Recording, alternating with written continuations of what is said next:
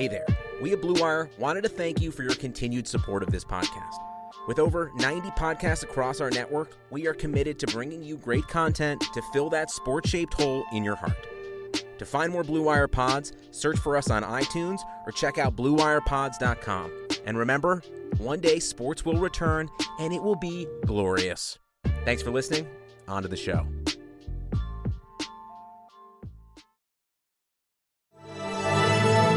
Blue Wire. Three on the way. Yes! Paul George nails it for the win. You got it! Kawhi Leonard! Curry way downtown. Bang! Bang! Rose fires away. Bang! It's over. Oh, blocked by James. Welcome to Dunks and Discourse, episode 10. 10 sure seemed to fly by fast. It feels like we started this like a couple weeks ago. Happy to be back, talking some almost NBA news. We're teetering. I can feel it, Jabari. We are teetering on the return of the NBA. How you doing, brother? Not bad, not bad. Yeah, you mentioned that in the lead into the show, and to be honest with you, I hadn't seen it yet. So to be honest with you, while it's not really news, it's exciting because it's at least something. Yeah, I mean, Ramona Shelburne reported about 20 minutes before we started recording the show that the Players Association and Commissioner Adam Silver are going to get all the players in the call on the 8th. I'd imagine that's going to be to tell them all the news before we get all the news, even though I wouldn't be surprised if something leaks first. We know we got teams getting back to practice. I'm excited. I'm happy to have it. It's welcome news as we continue to all grapple with this reality. Yeah, it's going to be interesting to see, how it all works out. If it winds up being with fans in the stands, or nobody in the building, that's not absolutely essential. Which, while I've seen people complain about that on Twitter or just in various spots, I'll be honest with you. I think I mentioned it on the show. Beggars can't be choosers, man. Like, I don't care if they don't have fans in the stands. While yes, it would be a little bit weird or different. After a while, you'll get used to it. And when I say after a while, I mean after a while, like within a game or two. It's not going to be something that's going to take away from our experience watching the actual players. Yeah, I think to be honest, like the fans aren't going to happen. It is what it is, and for me being in Calgary, when I get to go cover a game, that's always awesome. When I get to go watch a game as a fan, it's always awesome. But the reality is, for me, I'm not in an arena most nights. Yeah. So, like I assume most of us, I'm watching on League Pass or I'm watching, on TNT or wherever. But that's the reality, and I want the NBA back, and I'm thrilled that potentially, into the summer, and with restrictions not totally eased up here in Canada, who knows what's going to be going on. It'll be a very welcome distraction from real life. What was interesting about that is I don't know if you saw it. The day when it was kind of announced that they're at least considering starting in December and kind of playing through the summer. You obviously were in favor of it. I was in favor of it. Did you see Sam's reaction to it? Yeah, I saw Sam was. I don't remember what his thought process was, but I know that he was against it. He, on second thought, he didn't like it or something. Oh well, that's what that was my second question, because I was going to say I didn't see what what the cause was, but I was wondering what his issue with that would have been. But okay, never mind. I think the point was made that it's going to be harder for people with kids to watch NBA throughout the summer when they have their kids to entertain, and kids aren't home after school, or kids are home after, like that. That's just not carrying a lot of water with me. I think maybe I can get from the players' perspective, they would rather have the summer off to be with their families, but I'm just selfishly fans first. And if this works better for fans in the league, let's do this. I mean, you get millions of dollars to play basketball, you can take your 2 months in, September, October, November, so whatever. You know how I'm normally on the opposite end of this? I'm actually, lock and step right here. Yeah. If it comes down to, and don't get me wrong, I feel for them, but this is what the money's for. Like, if it ends up being that that they go this direction, while I'll feel for them and understand, this is what you get paid for. And this is something that I've been trying to sell to you, like even probably before we started podcasting together. Like, this is something that I stand on.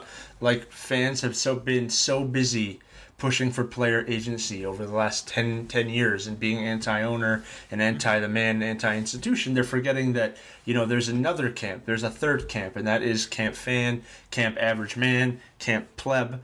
And I'm all about that. And I want to see, NBA be affordable for fans. I want to see it catering to its fans. And the problem I find with a lot of the online discourse on stuff like this is that people make it out to be like us versus them, or we don't care, or we can't understand each other. Like, hey, if you're an NBA player and you want to keep your summers free, you have a players union. Absolutely advocate for yourself. And I would not begrudge any player for doing that. But that being said, if it's better for me as a fan to have you play in the summer, like, I'm going to advocate for me, and I think that's okay. We can agree to disagree and let it play out. Well, here's where I can straddle the fence on that. I stand by it being a good thing that players are able to advocate for themselves. Player has have more freedom and have more power. I stand by that. But both things can be true. I can advocate for them to get paid and have and have more rights. But I can also advocate for the fans to say, like, no. Because I advocated for you to get paid and you'll live lavishly and do all of those things, which you absolutely deserve, I'm also going to advocate for the fans that they can watch have a more pleasurable or an easier experience in watching you play. I feel like I always feel like when you clarify, I end up feeling like or looking like the bad guy. To be clear, I'm not saying player agency is a bad thing.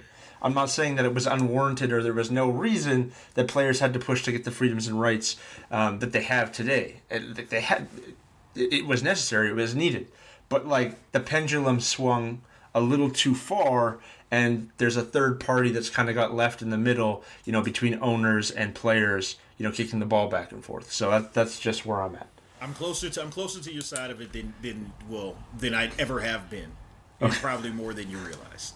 That's a good start. We'll take that.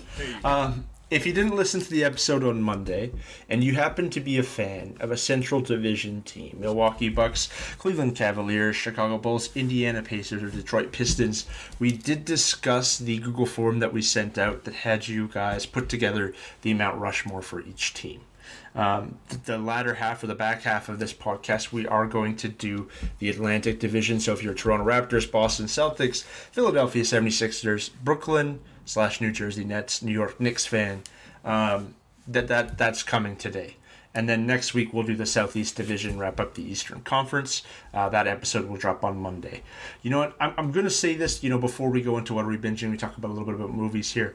If you haven't liked, rated, or subscribed to the podcast, I'm not going to leave this to the end because, in this climate, in this inflated market, if you enjoy the show and you interact with Jabari and I on Twitter, please take the time to do that. I mean, we were trying to make our way, build up this podcast from the ground up, so we appreciate your support. And if you have been listening, downloading, you've been with us for all 10, you were with us before, you are interacting with us, we appreciate it.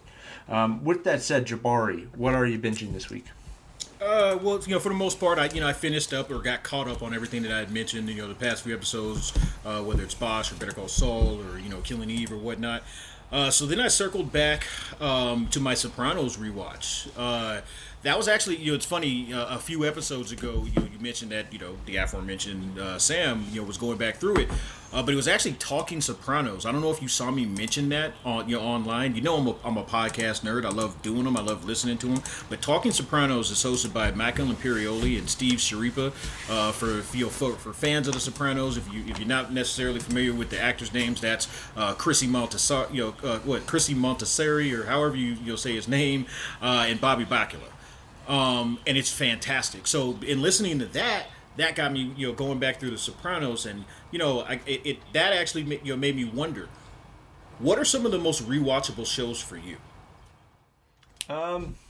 Rewatchable shows. You know what? I'm not someone who will rewatch a lot of TV. If it's happened, it's happened. It's not like there are movies that I watch over and over. I've watched The Wire twice. I've watched Lost twice. I'm making my way through The Office for the second time. I've watched Friends twice. I've watched Prison Break twice. Like a few, there are shows like a decade apart or with like a new partner, or you're like, oh, you got to see this, and you're happy to watch it with someone else and experience it. But I don't think I would ever watch many shows again by myself if I wasn't trying to share that experience. You kind of hit it on the head. It ends up being when you're with a new partner, or you got a new TV or movie watching buddy or whatever the case may be. Because I thought about it, I was like, you know what? I've gone through The Sopranos a couple times. I've gone through The Wire more than a couple times. I also use shows like Entourage, in all of its problematic glory. I've even gone back and watched the first 4 or so seasons of Dexter. And I brought that up. I specifically say 4 or so seasons because it makes me think of another one of these, and not for today, but for a later episode. I want you to tell me what your worst series finales are. Just the worst. Yeah, I mean, we can put more thought into it for another episode, but Dexter definitely comes to mind because, my God, it was like an infant got a hold of the final season and went to town.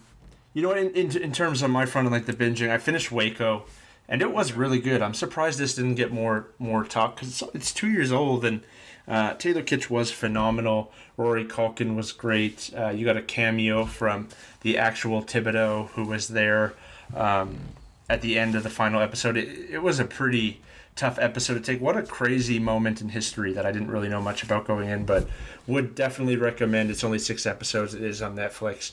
If you haven't seen Waco, give it a look. Still plowing through The Office. And you know what? What are you binging?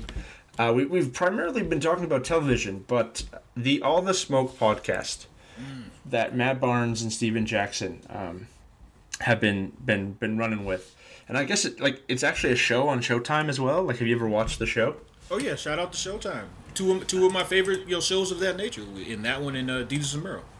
You know what? I've never watched the show, but I've seen enough aggregated lines from the podcast that I thought I'd check it out. Like, I don't know, a week ago. Like, actually listen to an episode rather than just comment on the news. And I've been pretty into it, man. Like, I've really enjoyed their podcast. Stack is okay. But I think Matt Barnes is actually just a fantastic host, and the atmosphere on All the Smoke. It is the fact that there's no bullshit and they can say what's on their mind and swear and talk about what they want to talk about. But it's more than that. The guests that they have on there actually want to fucking be on there. Yeah. And even CJ McCollum's Pull Up podcast feels very like what we get with every other media when they have a guest a lot of the time. It's formal, it's regular, and there's good moments, don't get me wrong, but there's something about All the Smoke where it really does feel like the players are just kicking it and you get to sit in on it. And shouts to them. I've listened to probably 13 episodes in the last week, so nice. Also on my list. I think to your point, I think it's so successful in that way, like getting the people to buy in. And no, I'm not going to say because they're smoking, specifically because of the dynamics that you broke down. You've got Stack that definitely appeals to the old heads, 100%. The old heads that'll say nobody in the world can ever compare that's his lane, and he's great with that. Where Matt Barnes, he can kind of vacillate between, and yes, he has the old school appeal, but as you mentioned, he does this. He could be in media in any other form of media if he truly wanted to, and who knows if down the road he's going to that'll be the case. But that combination is just perfect.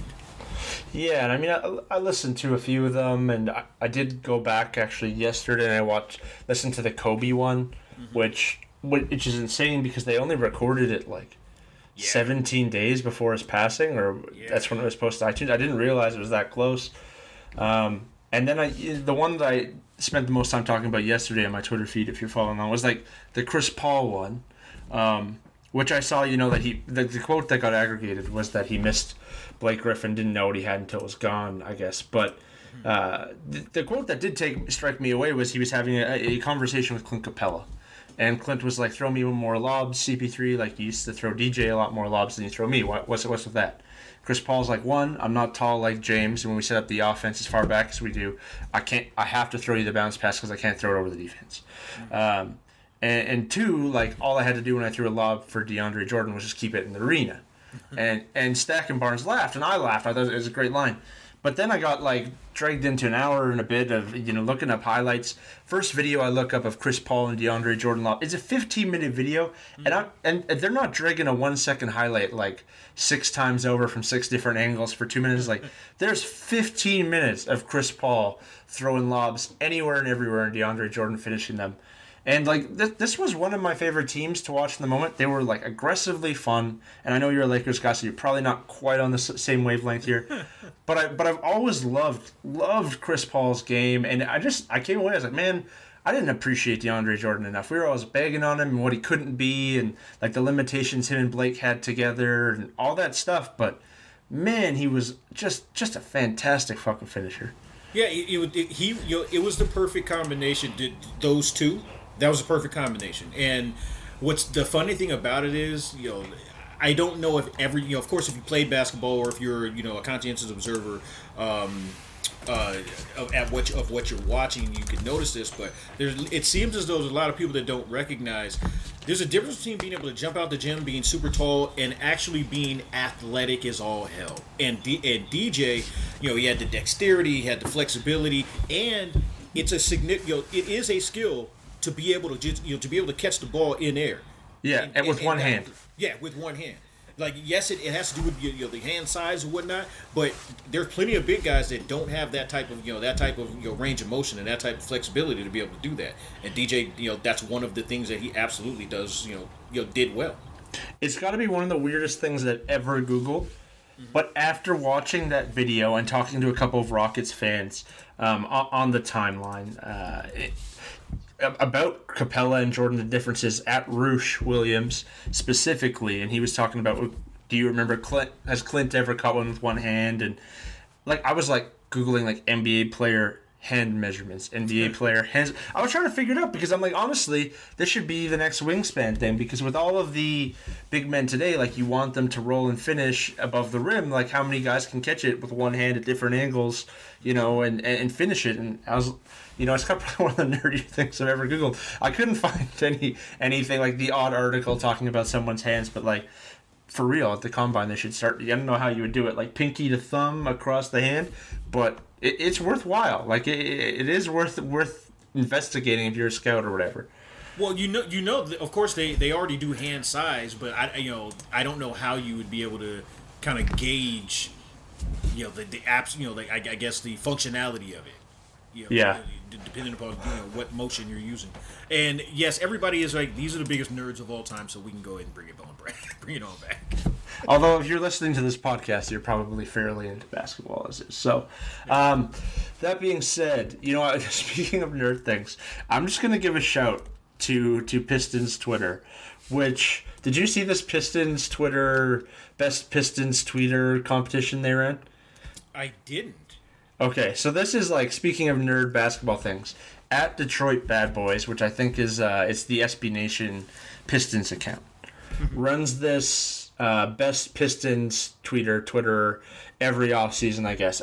So anyways, I got some friends who were trying to get me to like retweet their name because they were trying to win this competition.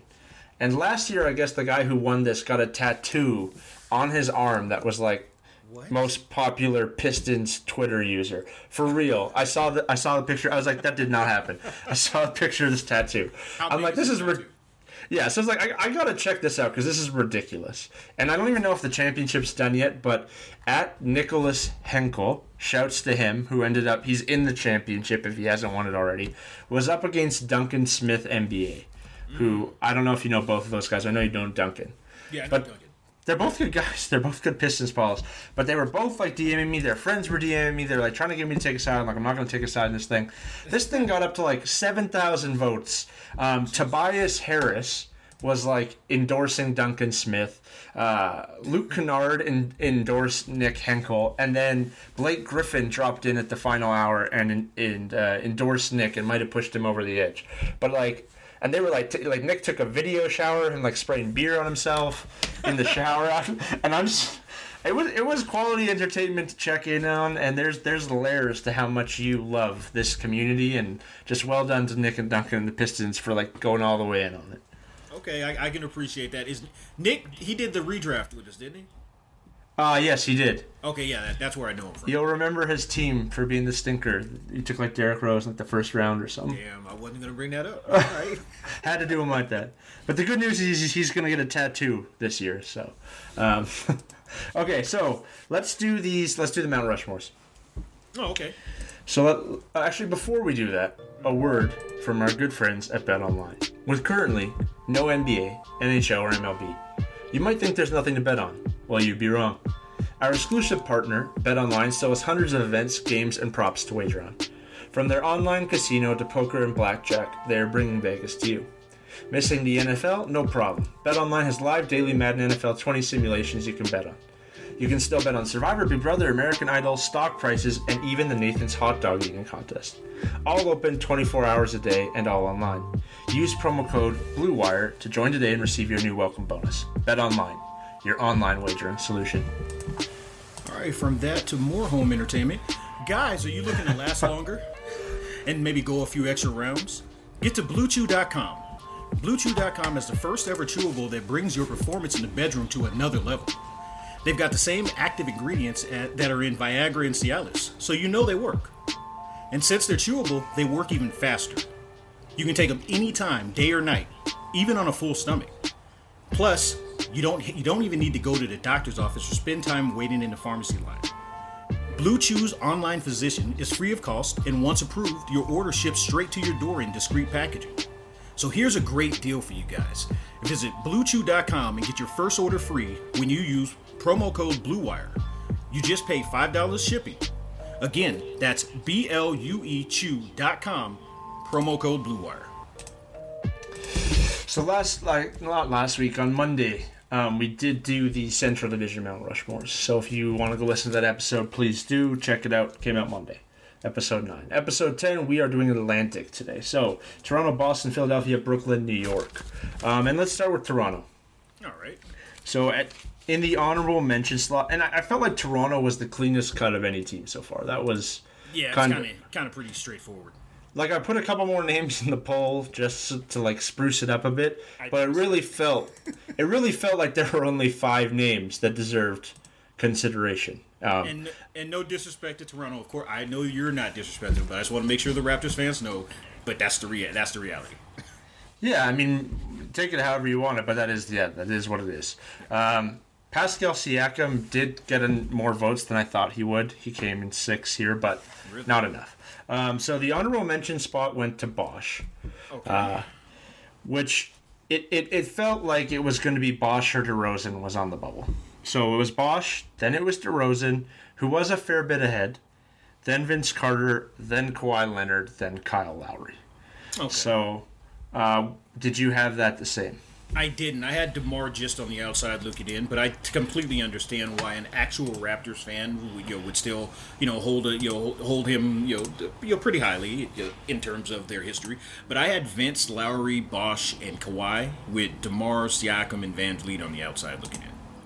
Van Vliet over Damon Stoudemire and Jose Calderon? Hey, look, Van Vliet was an absolute contributor to a title.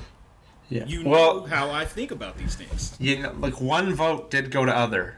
So one person took one of their 4 options and made another.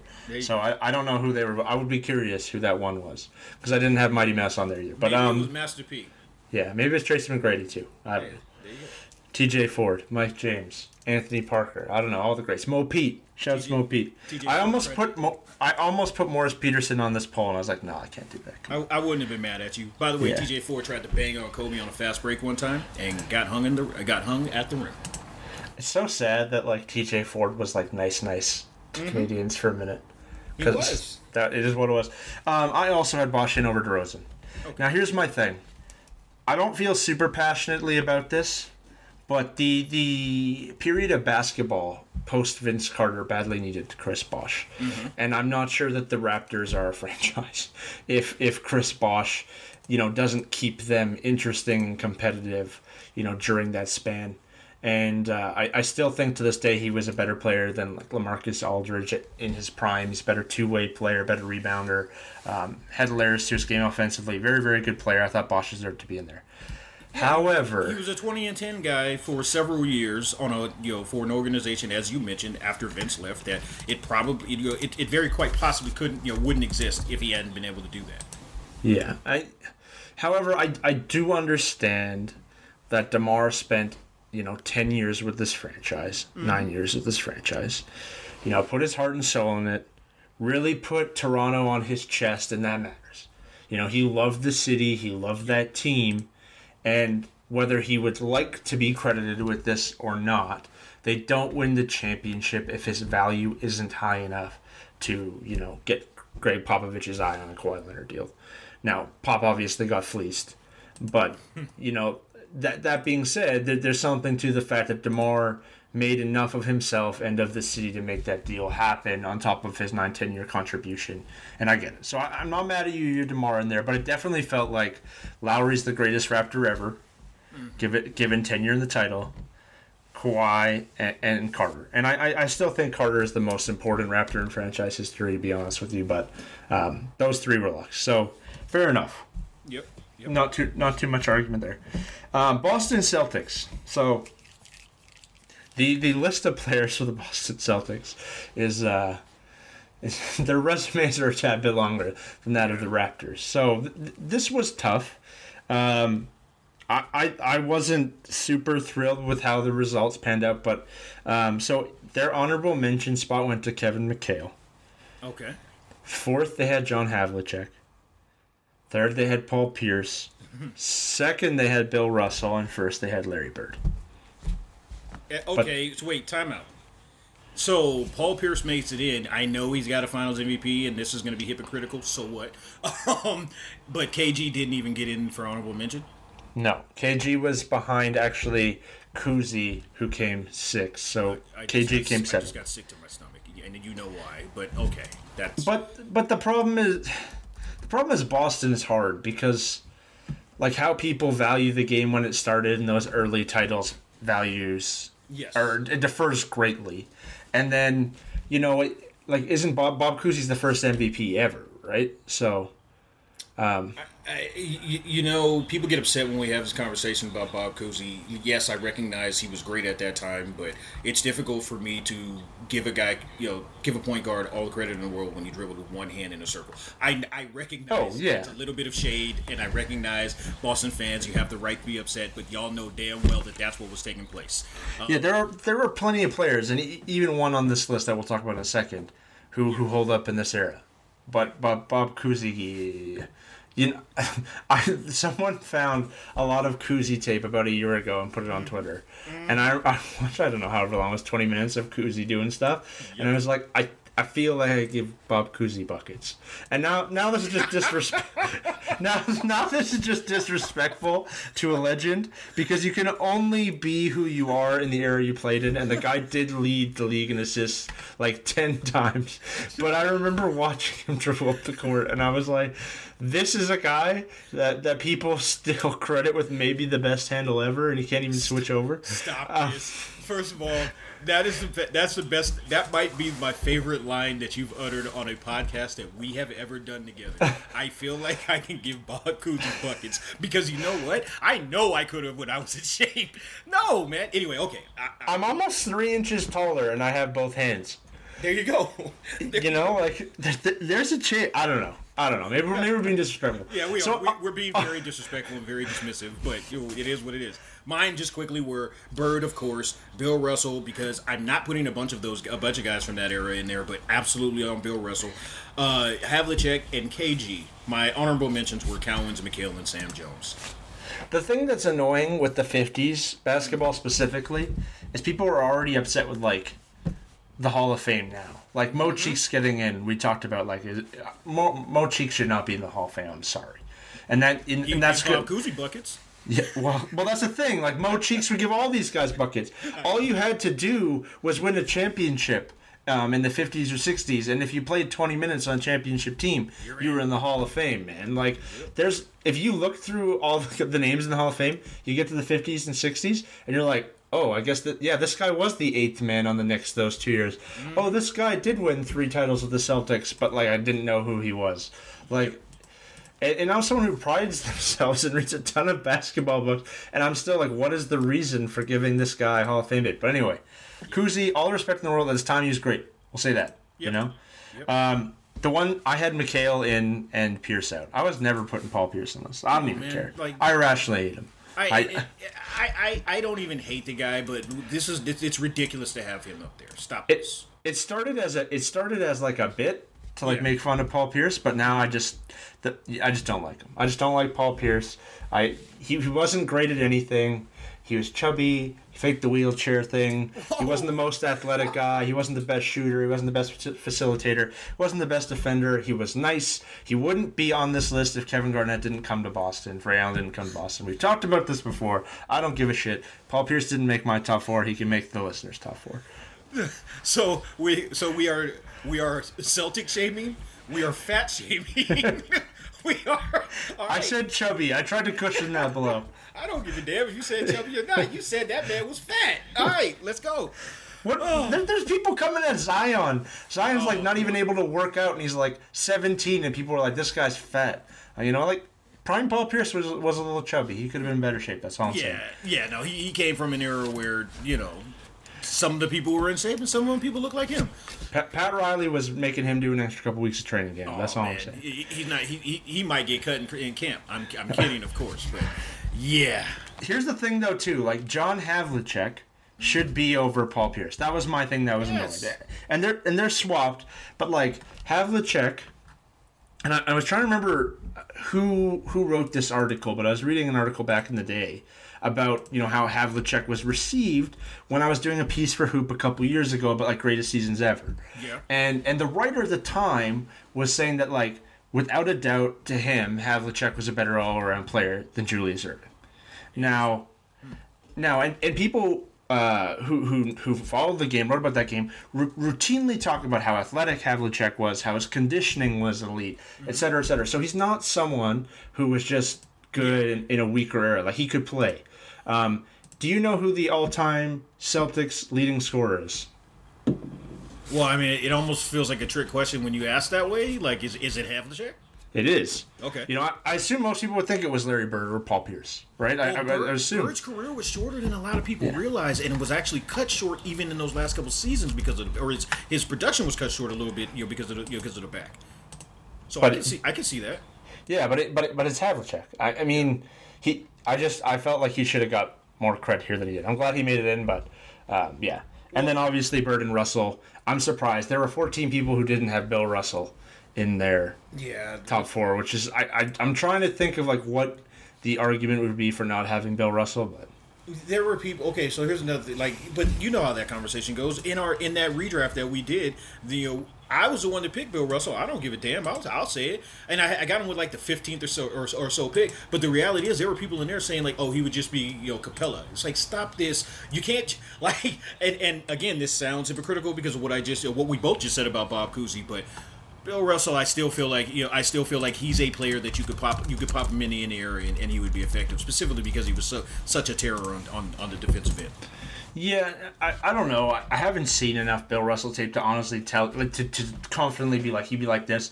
And I've seen people be like he would be a better rebounding version of Ben Wallace, or he would be this or that. And I don't know, man. He had some big scoring games that mattered too. Like I'm pretty sure he had like a 30-30 game against Wilt or something. Against Wilt. I don't know how he would play today, and the thing is like that's a different conversation. Yes. I don't know what you want to say. Greatness, best. If we do talk about like would they be better or worse today, he probably wouldn't be better today. But in his era, he was like inarguably the greatest player, and he was the most successful player, and everybody wanted to play with him, and spoke his praises. So that's that. All right, I'll get off the Celtics, but the one thing I really want to say is Paul Pierce shouldn't be in the top 4, especially since Kevin McHale was a greater player all time than him. Dennis Johnson was probably as well, but I'll leave it alone. If I wasn't so invested, I could see Pierce over McHale. I could do it, but like McHale was a more valuable piece to 3 title teams, so whatever. Yep. Okay, moving on. We're gonna go to Philly.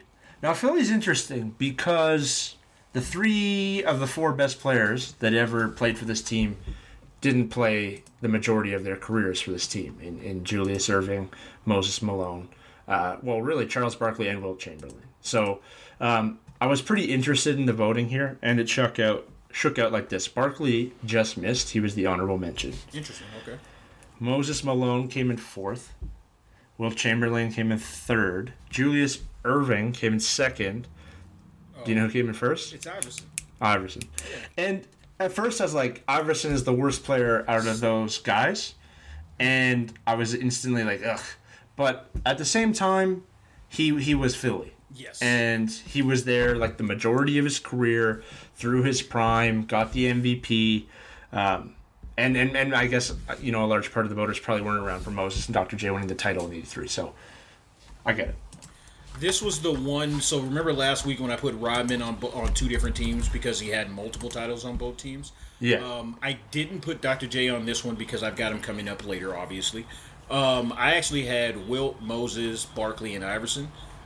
Shout out to the honorable mention. Obviously, and these guys, they played before. A lot of the folks on Twitter, watched. But Hal Greer, Billy Cunningham, and Mo Cheeks, the aforementioned Mo Cheeks.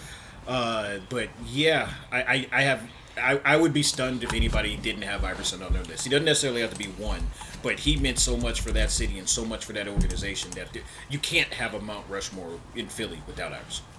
Yeah, I hummed and I hawed on the Philly between Iverson and Chuck. Yeah. I was putting Moses and Dr. J because that '83 title I think matters. Mm-hmm. Wilt's one of the 5 to 8 best players to ever do it, all the records, etc. Yeah. Getting over Russell, all that matters. And then I actually did pick Iverson over Barkley because even though he spent more time as a Sixer than he did as a Sun, I think of Barkley as a Sun.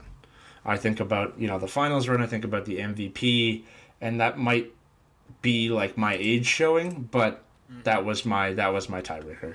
So what's funny about it is I watched his entire career, and even though, like you said, he played more for the Sixers, and yes, when I think of him, when I think of round mound, Chuck, I think of the Sixers, but if I think about him, like I close my eyes and I say Charles Barkley, I envision that run with the Suns, that MVP season, and all of the the great stuff that he did there. So yeah, so fair enough. Joel Embiid did get 23 votes. Stop it. I put him on there because I didn't want to deal with the comments of people being like Joel Embiid, of which apparently 23 people would have tweeted me that. But he did get more votes than anyone else not mentioned. So he got more votes than Dolph Shays, Andre Iguodala, Hal Greer, Billy Cunningham, Mo Cheeks. So he got that more helps than you. Hall of Famers and okay, all right, yeah. Got it. Brooklyn Nets, and you know what I said last week about the Indiana one being sad? This one is sad. The Nets list was sad. And I was like, is it disrespectful to put Brook Lopez on the poll? Like, is it disrespectful to put Kerry Kittles in the poll? But they got votes, man. So, the Brooklyn Nets had Brook Lopez was the honorary mention. Richard Jefferson is the 4th spot. Vince Carter was the 3rd. Julius Erving was the 2nd, and Jason Kidd was 1st. How did that feel? I'm just like, I did when I started doing it, I was like, there's no way Vince will make it, but he did lead the team in scoring like 5-6 years, so he's got to be on this list. But then I was like, man, he's got to really be in here. Like, they need him to get a solid 4. Yeah, they do. So Vince is on 2. Vince is going to be on 2. Dr. J's on 2. I'm assuming Moses is going to be on 2. It'll be interesting to see how many guys made 2 at the end. Yeah. But yeah, this one is whack. This one is getting smoked in the league-wide all-time team game because woof. Yeah, without question. Mine very quickly, and yeah, it's Jason Kidd, Dr. J, Vince Carter, and actually the curveball I threw in there is Kenny Anderson, just because I really liked watching Kenny Anderson play when I was young. Yeah, you know what? I put in Kenyon Martin as my 4th. I liked him too. And I was like, I looked back and I was like, maybe he shouldn't have been there, but at least I remembered him being on those finals team and then picking him high. Was he 1 or 2? I think he was 1 out of Cincinnati, right? Yeah. I think he was 1 as well, yeah. Broken kneecap, if I'm not mistaken. Darren Williams was only 20 votes back of Brooke to be the honorary mention. So Darren was nice. Like, okay, so the thing of it is, like, he went there, and I recognized everybody, didn't necessarily, wasn't in love with the way that he exited Utah and kind of forced his way there. But Darren Williams was really nice for several years. Everybody that was paying attention, we knew when the conversation came up, it was, all right, so is it Darren Williams or is it Chris Paul? Now, ultimately, it shakes out that it's going to be Chris Paul, but that was a conversation for several seasons. See, but here's the thing. I feel like, all due respect to Tony Jones, who's my guy from Utah and has those Utah shades on. I'll excuse Tony from this conversation, but I felt like you were telling on yourself because I remember these heated debates on forums long before Twitter, and like Darren Williams or Chris Paul would pop up like every month. I felt like you were telling on yourself if you'd rather have Darren Williams than Chris Paul. I was like, just to be clear, I was a Chris Paul guy, but no, I got you. Darren was really nice in Utah for a couple years, and in New Jersey he was good until they went to Brooklyn, and then he was okay, and then he fell off a bus. But no. The Darren. I do remember. I'm sure we could find some great hot takes of like when Brooklyn trades for New Jersey trades for Darren, and then there were the Melo was like the consolation prize type articles. Not that either of them really lived up to expectations, but But you know what? One guy we didn't mention, he would have absolutely been on this list. Drazen Petrovic. Yeah, you're a younger, but Drazen was nice, like for real, not just urban legend nice. I should have put him on, but he only played 2 seasons there. I know. It's unfortunate. And he's one of those guys who would hold up because he had a bunch of tricks. He had a hell of a handle. He could shoot the 3 ball, so he would hold up today. Not that matters to this conversation, but I just. Let me look at how many other votes I got. I didn't get very many other votes, so not many people were thinking of him. But he over Kenyon Martin or Kenny Anderson maybe. But yeah, again, 2 years is tough. It's tough. Yeah. So last one, Knicks. This one deeply upset me. This one deeply upset me. Melo was number 1? No, he's not number 1. But okay, so the honorary. No, I'm gonna go the other way. Number 1 was Patrick Ewing. As it should be. I don't think so. Number 2 was Walt Frazier. Okay. Number 3 was Carmelo Anthony. And number 4 was Bernard King. So who is missing that should obviously be on this fucking list? There's several, because Willis Reed's got to be in there. Yeah, how is Willis Reed not on this list? Okay, so mine is completely different. I'm going to be upfront with you. By the way, the reason why Pat should be number 1 is obviously there's champions on this list, but much like we talked about Iverson as the heart of Philly, there's a large portion of New York that absolutely identifies Patrick Ewing as the heart of the Knicks and the heart of the city. Okay, let's just run through this. What's the most iconic moment in Knicks history? Oh, see. we're gonna make Knicks fans mad at us too. Okay, for real. There's one moment I can think of that like clearly comes to the top. Don't say Jordan dunking on him baseline. No. Willis Reed in the tunnel. Willis Reed playing hurt coming out of the tunnel, right? Yeah. How many titles? How many championships did the Knicks have? What, 2? 2. Who was the captain of those teams? Oh, no, that's the reason why Willis Reed has to be on the list, but... That's what I'm saying. How many fucking MVPs have the Knicks had? Again... 1! How does this guy not make the list? People are... Yeah, well, no. He should absolutely be on the list. Like, the fact... Wait, he wasn't even honorable mention? He was the honorable mention. That's what I'm saying. That's what pissed me off. I'm like... I was fine with Melo or King at 4.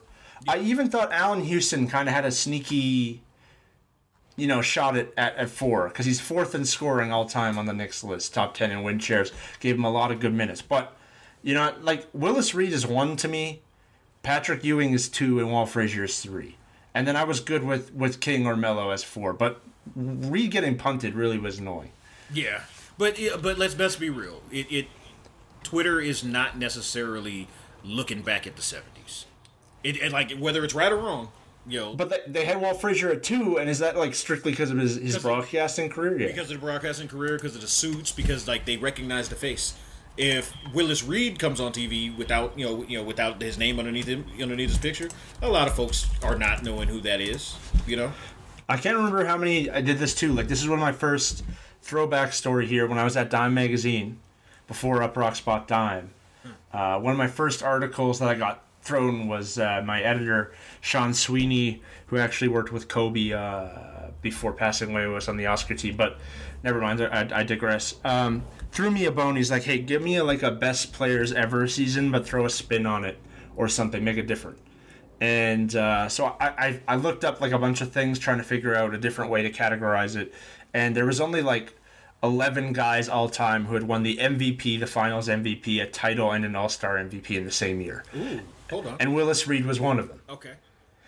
Kobe Bryant wasn't, and so he wasn't on the list because all 11 guys on the list had done that. Mm-hmm.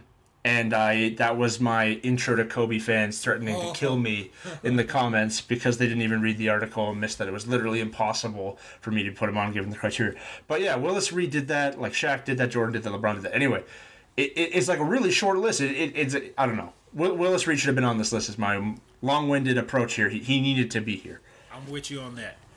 Quite frankly, Earl Monroe deserved to be on there before a lot of the people that you even mentioned just now. Well, I don't mind Earl the Pearl missing just because I do think of him as a Bullet. But, that's fine. Black Jesus, though. Black Jesus. Yeah, so anyways, we could have just debated a lot of numbers. If you had Earl at 4, I would have been mad. Melo at 4, I would have been mad. King at 4, I would have been mad. But Reed needed to be in there with Ewing and Frazier. Agreed. Shaking my head, man. Okay, so next week we are going to do what I say we're going to do. Well, we're going to continue to do the divisions. I don't remember. Oh, Southeast. Sorry. Yeah, we're going to do Southeast. We're going to finish the Eastern Conference. So Miami Heat, Orlando Magic, Washington Wizards, Charlotte Hornets, Atlanta Hawks. Tune in so I can not let Dwayne Wade be on the Miami Heat team. Oh, no, just kidding. I don't hate Wade like that. It's not his fault the officials, took money behind the scenes. If you haven't liked, rated, and subscribed to the podcast, please do. I'm on Twitter at Josh Eberly. Jabari's on Twitter at Jabari Davis NBA. And we will be back with episode 11 and the Southeast Division Mount Rushmore reveal on Monday.